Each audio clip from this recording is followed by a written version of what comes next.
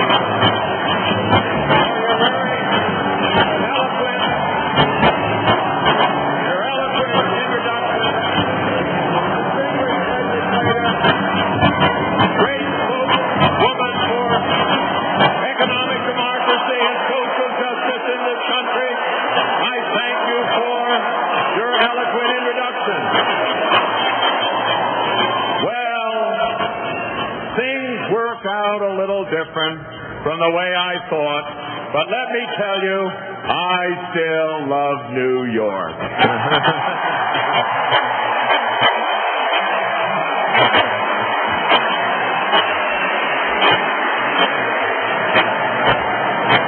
My fellow Democrats and my fellow Americans,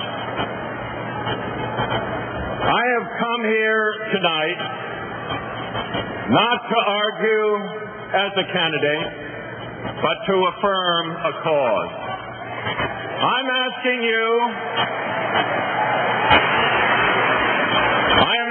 you to renew the commitment of the Democratic Party to economic justice.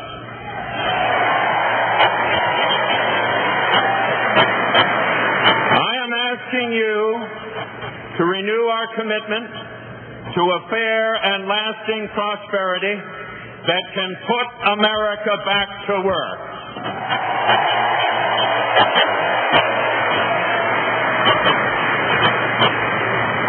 This is the cause that brought me into the campaign and that sustained me for 9 months across 100,000 miles in 40 different states. We had our losses, but the pain of our defeat is far, far less than the pain of the people that I have met. We have learned that it is important to take issues seriously, but never to take ourselves too seriously.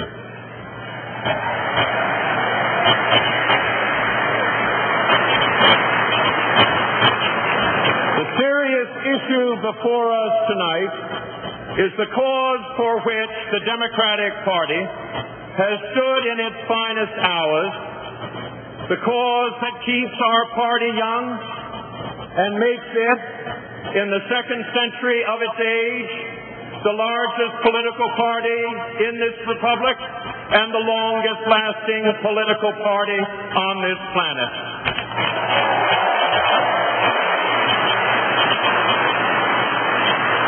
Our cause has been, since the days of Thomas Jefferson, the cause of the common man and the common woman.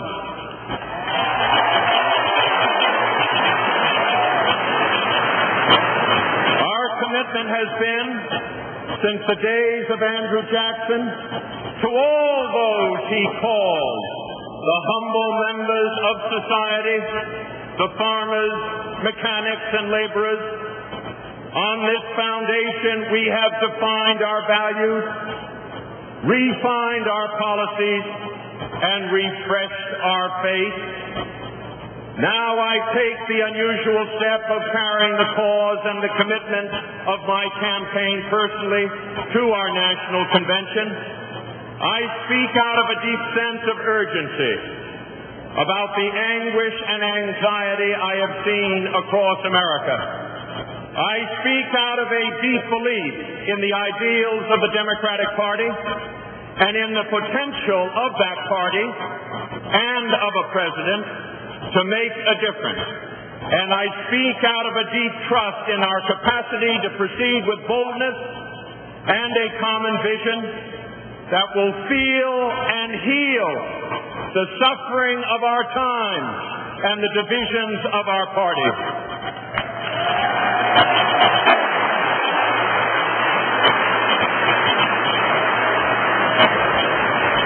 The economic plank of this platform on its face concerns only material things. But it is also a moral issue that I raise tonight. It has taken many forms over many years. In this campaign and in this country that we seek to lead, the challenge in 1980 is to give our voice and our vote for these fundamental democratic principles.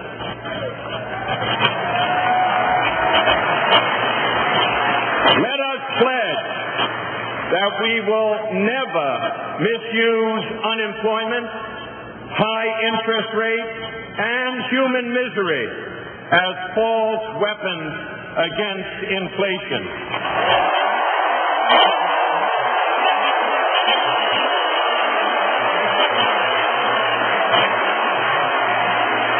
Let us pledge that employment will be the first priority of our economic policy.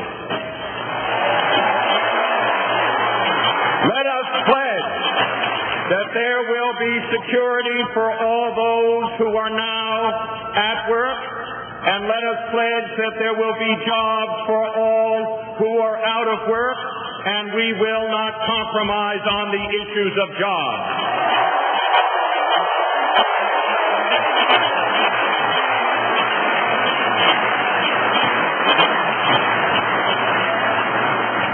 These are not simplistic pledges.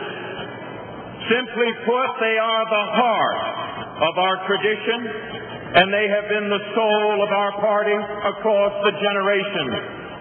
It is the glory and the greatness of our tradition to speak for those who have no voice, to remember those who are forgotten, to respond to the frustrations and fulfill the aspirations of all Americans seeking a better life in a better land. We dare not forsake that tradition. We cannot let the great purposes of the Democratic Party become the bygone passages of history.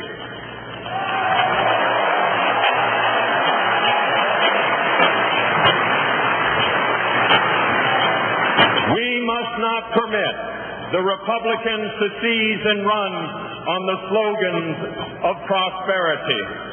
We heard the orators at their convention all trying to talk like Democrats. They proved that even Republican nominees can quote Franklin Roosevelt to their own purpose.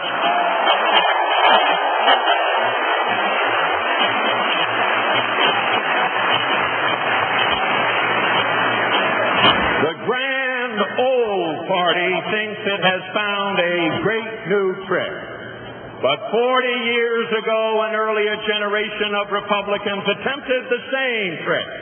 And Franklin Roosevelt himself replied, "Most Republican leaders have bitterly fought and blocked the forward surge of average men and women in their pursuit of happiness. Let us not be deluded that overnight those leaders have suddenly become the friends of average men and women."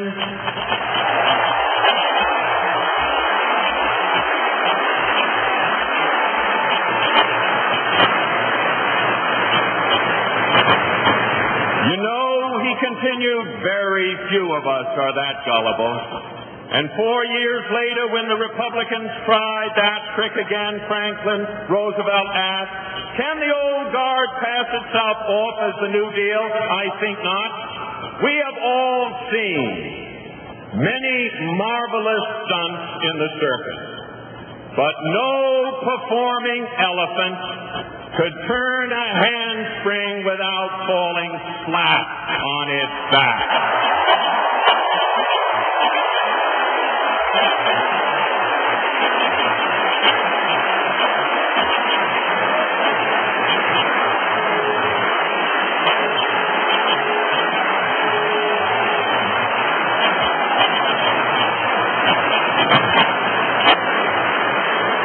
The 1980 Republican Convention was awash with crocodile tears for our economic distress, but it is by their long record and not their recent words that you shall know them.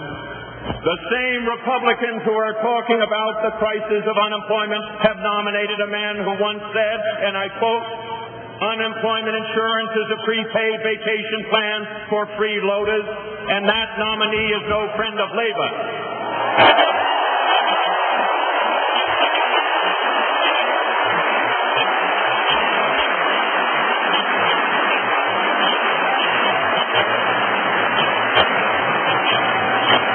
The same Republicans who are talking about the problems of the inner cities have nominated a man who said, and I quote, "I have included in my morning and evening prayers every day the prayer that the federal government not bail out New York," and that nominee is no friend of this city and our great urban centers across this nation.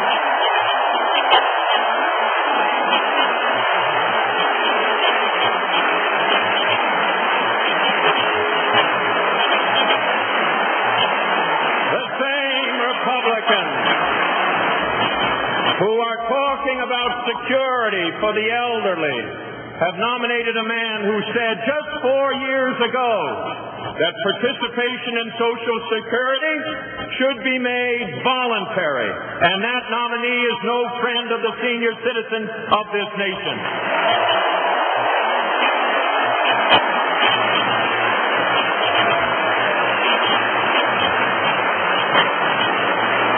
The same Republicans who are talking about preserving the environment have nominated a man who last year made the preposterous statement, and I quote, 80% of our air pollution comes from plants and trees. And that nominee is no friend of the environment.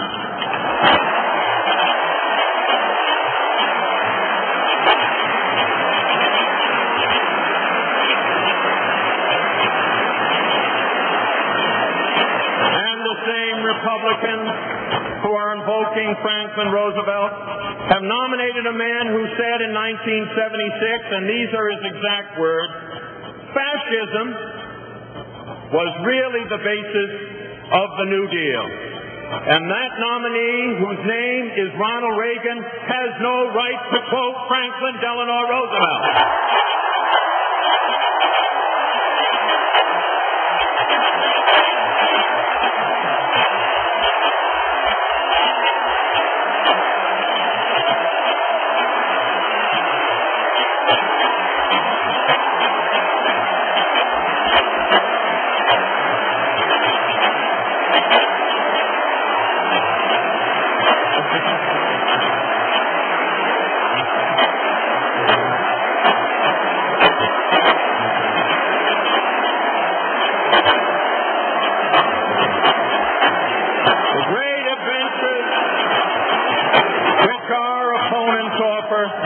Is a voyage into the past. Progress is our heritage, not theirs. What is right for us as Democrats is also the right way for Democrats to win. The commitment I seek is not to outworn Jews, but to old values that will never wear out.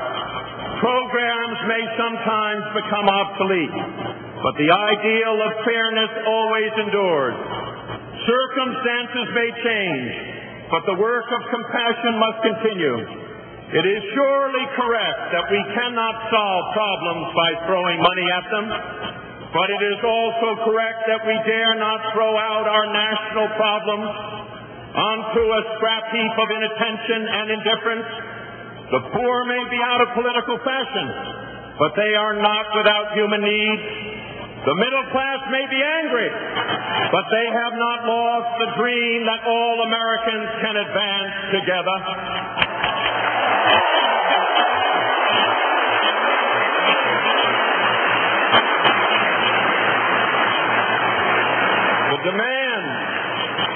The demand of our people in 1980 is not for smaller government or bigger government, but for better government.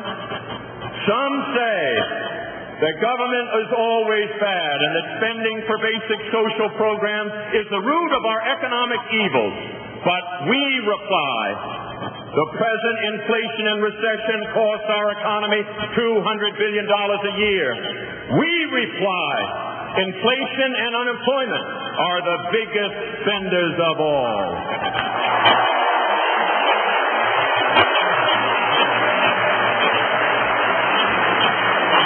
The task of leadership in 1980 is not to parade scapegoats or to seek refuge in reaction, but to match our power to the possibilities of progress. While others talked of free enterprise, it was the Democratic Party that acted, and we ended excessive regulation in the airline and trucking industry, and we restored competition to the marketplace. And I take some satisfaction that this deregulation legislation that I've sponsored and passed in the Congress of the United States. As Democrats, we recognize that each generation of Americans has a rendezvous with a different reality. The answers of one generation become the questions of the next generation. But there is a guiding star in the American firmament. It is as old as the revolutionary belief that all people are created equal, and as clear as the contemporary condition of Liberty City in the South Bronx. Again and again, Democratic leaders have followed that star, and they have given new meaning to the old values of liberty and justice for all.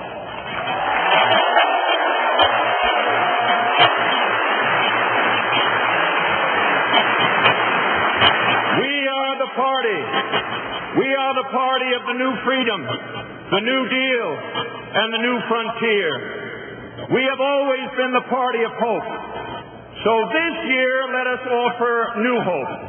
New hope to an America uncertain about the present, but unsurpassed in its potential for the future.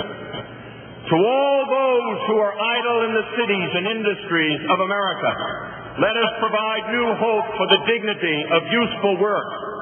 Democrats have always believed that a basic civil right of all Americans is that their right to earn their own way. The party of the people must always be the party of full employment.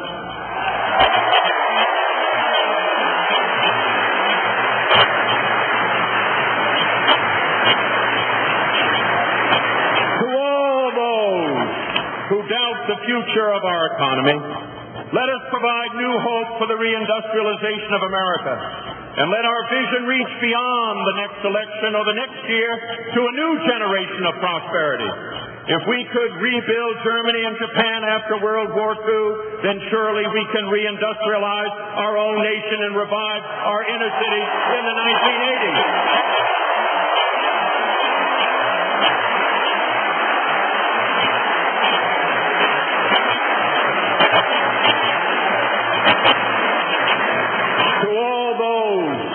Who work hard for a living wage, let us provide new hope that their price of their employment shall not be an unsafe workplace and a death at an earlier age. To all those who inhabit our land, from California to the New York Islands, from the Redwood Forest to the Gulf Stream waters, let us provide new hope that prosperity shall not be purchased by poisoning the air, the rivers, and the natural resources that are the greatest gift of this continent.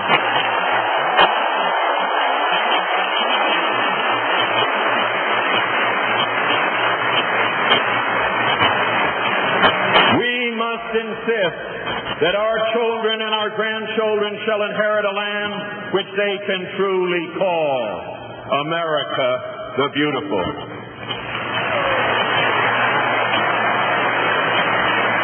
To all those who see the worth of their work and their savings taken by inflation, let us offer new hope for a stable economy. We must meet the pressures of the present by invoking the full power of government to master increasing prices. In candor, we must say that the federal budget can be balanced only by policies that bring us to a balanced prosperity of full employment and price restraint.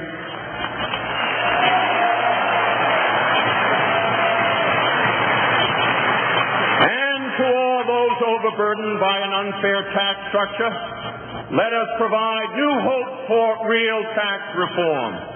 Instead of shutting down classrooms, let us shut off tax shelters.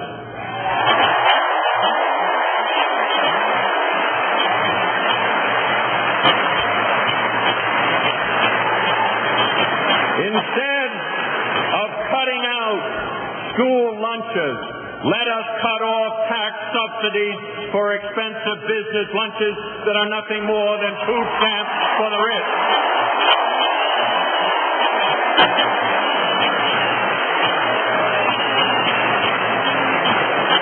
The tax cut of our Republican opponents takes the name of tax reform in vain. It is a wonderfully Republican idea that would redistribute income in the wrong direction. It's good news for any of you with incomes over $200,000 a year. For the few of you, it offers a pot of gold worth $14,000.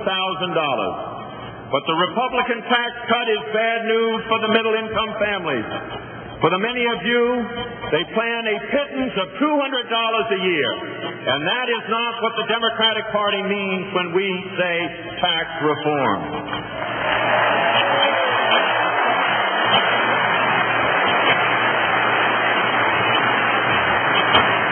The vast majority of Americans cannot afford this panacea from a Republican nominee who has denounced the progressive income tax as the invention of Karl Marx.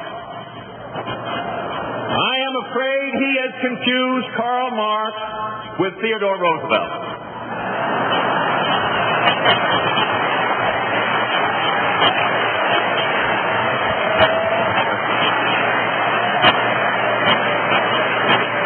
That obscure Republican president who sought and fought for a tax system based on ability to pay. Theodore Roosevelt was not Karl Marx, and the Republican tax scheme is not tax reform. Finally,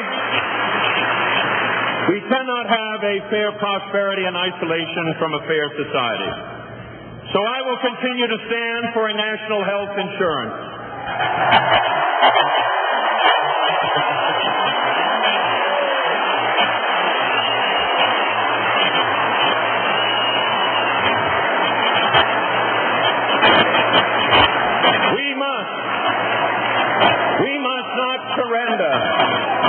We must not surrender to the relentless medical inflation that can bankrupt almost anyone and that may soon break the budgets of government at every level. Let us insist on real control over what doctors and hospitals can charge, and let us resolve that the state of a family's health shall never depend on the size of a family's wealth.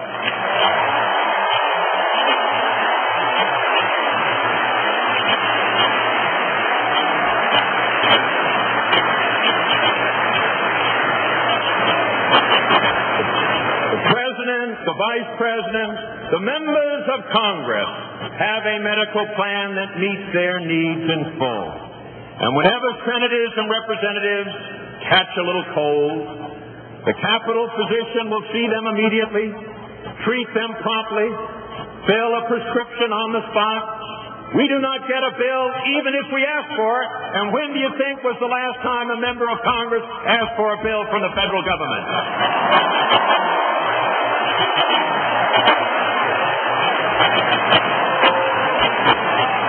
And I say again, as I have before, if health insurance is good enough for the President, the Vice President, the Congress of the United States, then it's good enough for you and every family in America.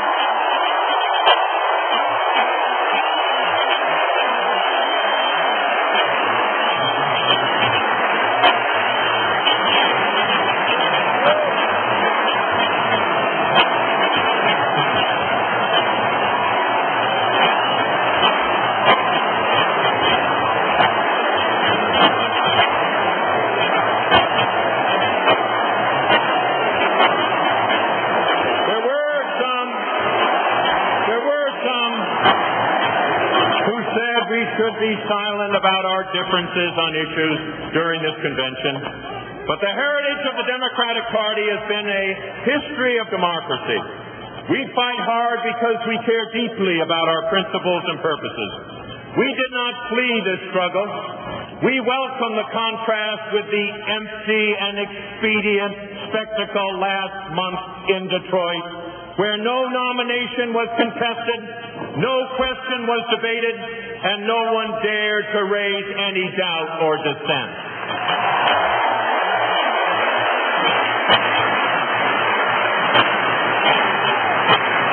Democrats can be proud that we chose a different course and a different platform.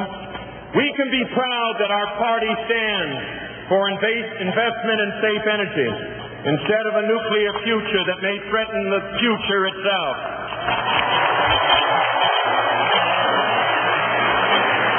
We must not permit the neighborhoods of America to be permanently shadowed by the fear of another 3 Mile Island. We can be proud that our party stands for a fair housing law to unlock the doors of discrimination once and for all. The American house will be divided against itself so long as there is prejudice against any American buying or renting a home.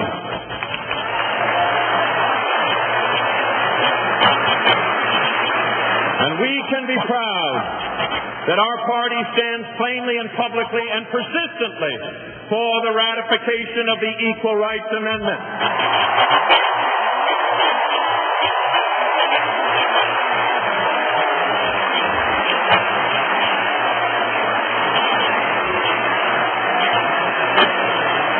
Women hold their rightful place at our convention, and women must have their rightful place in the Constitution of the United States.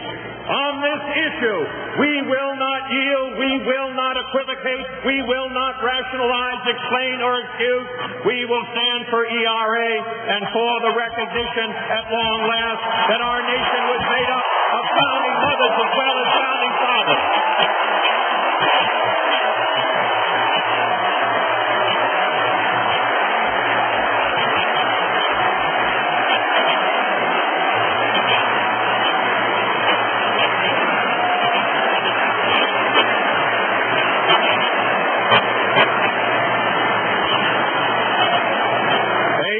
Prosperity and a just society are within our vision and our grasp, and we do not have every answer. There are questions not yet asked, waiting for us in the recesses of the future. But of this much we can be certain, because it is the lesson of all of our history. Together, a president and the people can make a difference. I have found that faith still alive wherever I have traveled across this land. So let us reject the counsel of retreat and the call to reaction. Let us go forward in the knowledge that history only helps those who help themselves. There will be setbacks and sacrifices in the years ahead. But I am convinced that we as a people are ready to give something back to our country in return for all it has given to us.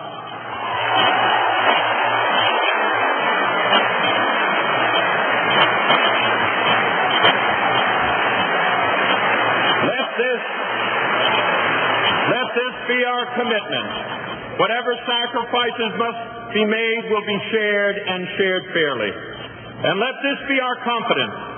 At the end of our journey, and always before us, shines that ideal of liberty and justice for all. In closing, let me say a few words to all those that I have met and to all those who have supported me at this convention and across the country. There were hard hours on our journey, and often we sailed against the wind. But always we kept our rudder true, and there were so many of you who stayed the course and shared our hope. You gave your help, but even more, you gave your heart. And because of you, this has been a happy campaign. You welcomed Joan, me, and our family into your homes and neighborhoods, your churches, your campuses, your union halls. And when I think back of all the miles and all the months and all the memories, I think of you. And I recall the poet's words, and I say, what golden friends I had. Among you, my golden friends across this land, I have listened and learned. I have listened to Kenny Du Bois, a glass blower in Charleston, West Virginia, who has 10 children to support, but has lost his job after 35 years, just 3 years short of qualifying for his pension. I have listened to the Tractor family who farm in Iowa and who wonder whether they can pass the good life and the good earth on to their children. I have listened to the grandmother in East Oakland who no longer has a phone to call her grandchildren because she gave it up to pay the rent on her small apartment. I have listened to young workers out of work, to students without the tuition for college, and to families without the chance to own a home. I have seen the closed factories and the stalled assembly lines of Anderson, Indiana, and Southgate, California. And I have seen too many, far too many, idle men and women desperate to work. I have seen too many, far too many, working families desperate to protect the value of their wages from the ravages of inflation. Yet I have also sensed a yearning for new hope among the people in every state where I have been. And I have felt it in their handshakes, I saw it in their faces, and I shall never forget the mothers who carry children to our rallies. I shall always remember the elderly who have lived in an America of high purpose and who believe that it can all happen again. Tonight, in their name, I have come here to speak for them, and for their sake, I ask you to stand with them. On their behalf, I ask you to restate and reaffirm the timeless truth of our party. I congratulate President Carter on his victory here.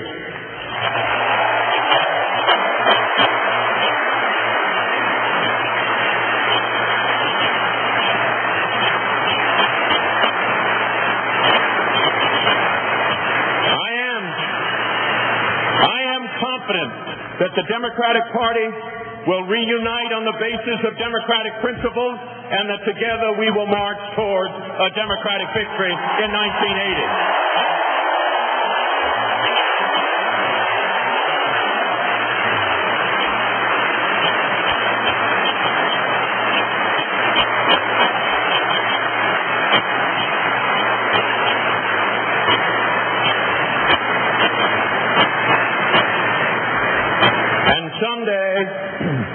Long after this convention, long after the signs come down and the crowd stop cheering and the band stop playing, may it be said of our campaign that we kept the faith. May it be said of our party in 1980 that we found our faith again. And may it be said of us both in dark passages and in bright days In the words of Tennyson that my brothers quoted and loved, and that have special meaning for me now, I am a part of all that I have met. Too much is taken, much abides. That which we are, we are.